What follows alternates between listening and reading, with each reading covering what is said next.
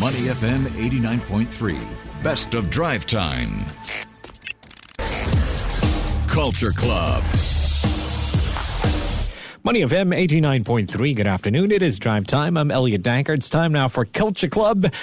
This next conversation might serve as a bit of a public service announcement because this one's for the parents. Kiztopia, Singapore's mega indoor kids edutainment playground, has reopened. Yeah, it's got all Revamp flagship outlet at Marina Square. Not just that, it's also expanding its presence to more heartlands with the opening of two new outlets at Woodleigh Mall, as well as Safra Choa Chu Kang. This is happening one in this month and another in June.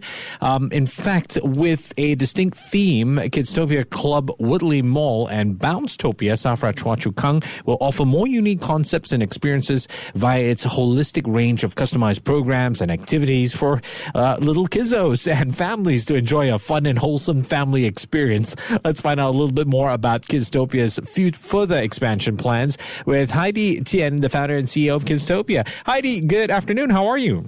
Hello, good afternoon, Elliot. Thank you so much for having me. This is good fun. Singapore mega indoor kids edutainment playground. I mean, what is Kiztopia all about other than a little bit of a break for parents? All right, so we founded back to 2019, just right before COVID. And then throughout the last 4 years, we expanded from brick and mortar business and then also venture into pop-up events.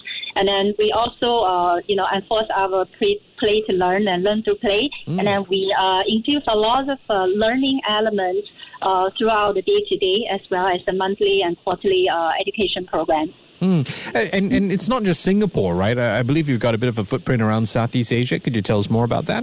Yeah, sure. I mean, last year, October, we are very fortunate to venture into Hong Kong market. And it was actually a very shocking experience where the Hong Kong is, economics is really rebound. And then we were featured by their, economy association as well.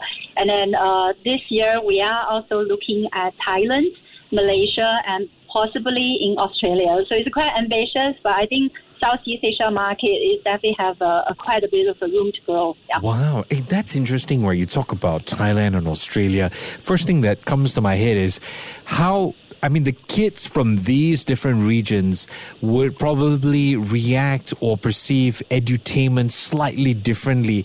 How does the research go where this is concerned? Yes, that's right. I mean, when we do the market research, especially when we are in Melbourne, Australia, where we want to launch the first flagship, we notice that people there are more, outdoor, more sporty. So the concept we are curating have to be, fit for the local market demand. Where in Thailand, the overall environment is similar like Singapore. It's hot. Not a lot of outdoor sort of offerings and free offering like Singapore government do. So we put a lot of efforts in terms of indoor structured play and as well as a certain role play element which we feel is not in the market as yet. You talk about these role play elements. You've got off-site events as well, right? I understand, things like Jumptopia. Tell us a bit more about how that fits into the entire Kiztopia ecosystem. I mean, we ventured into the Jumptopia pop-up during the COVID because back then people are not going to the center, which is Marina Square we are at.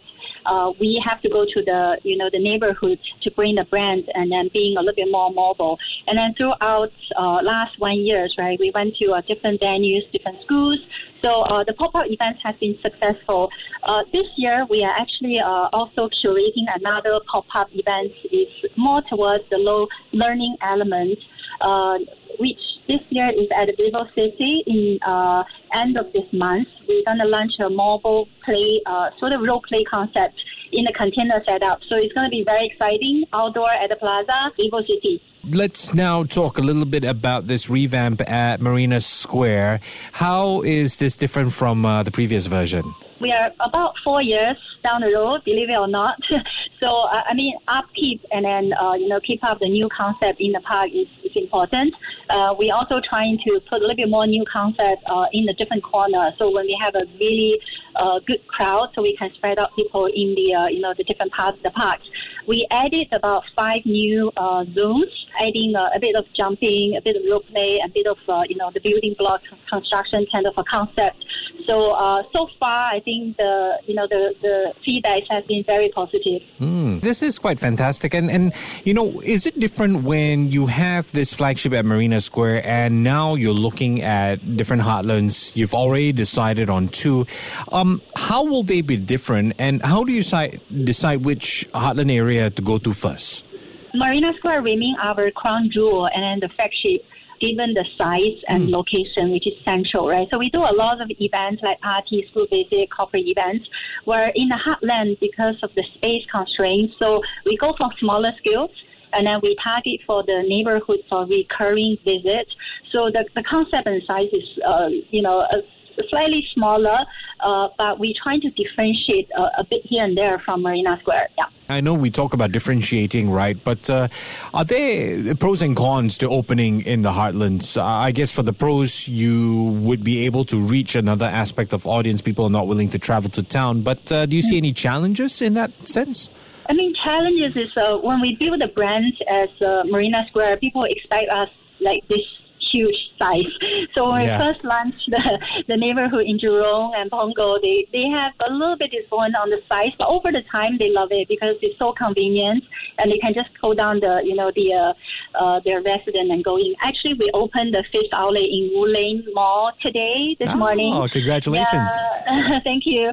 So the residents love the convenience because they're just living nearby. Yeah, and Woodley area, I mean, between Serangoon and Potong Pasir is quite an upcoming area as well, especially with the other neighborhoods like the Bidadari neighborhood coming up. I mean, you're surely going to get more families as time goes along. Yeah, it is. Tell me a bit about this, and I know you mentioned it at the start, the whole play to learn through play concept. I mean, it's more than just bouncy castles. What's the plan here?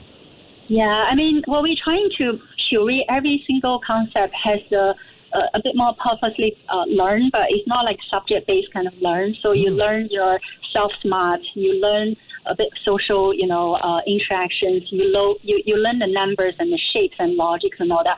So every bit of a play, you actually get to that learning objective, and then also through the family bondings with the parents.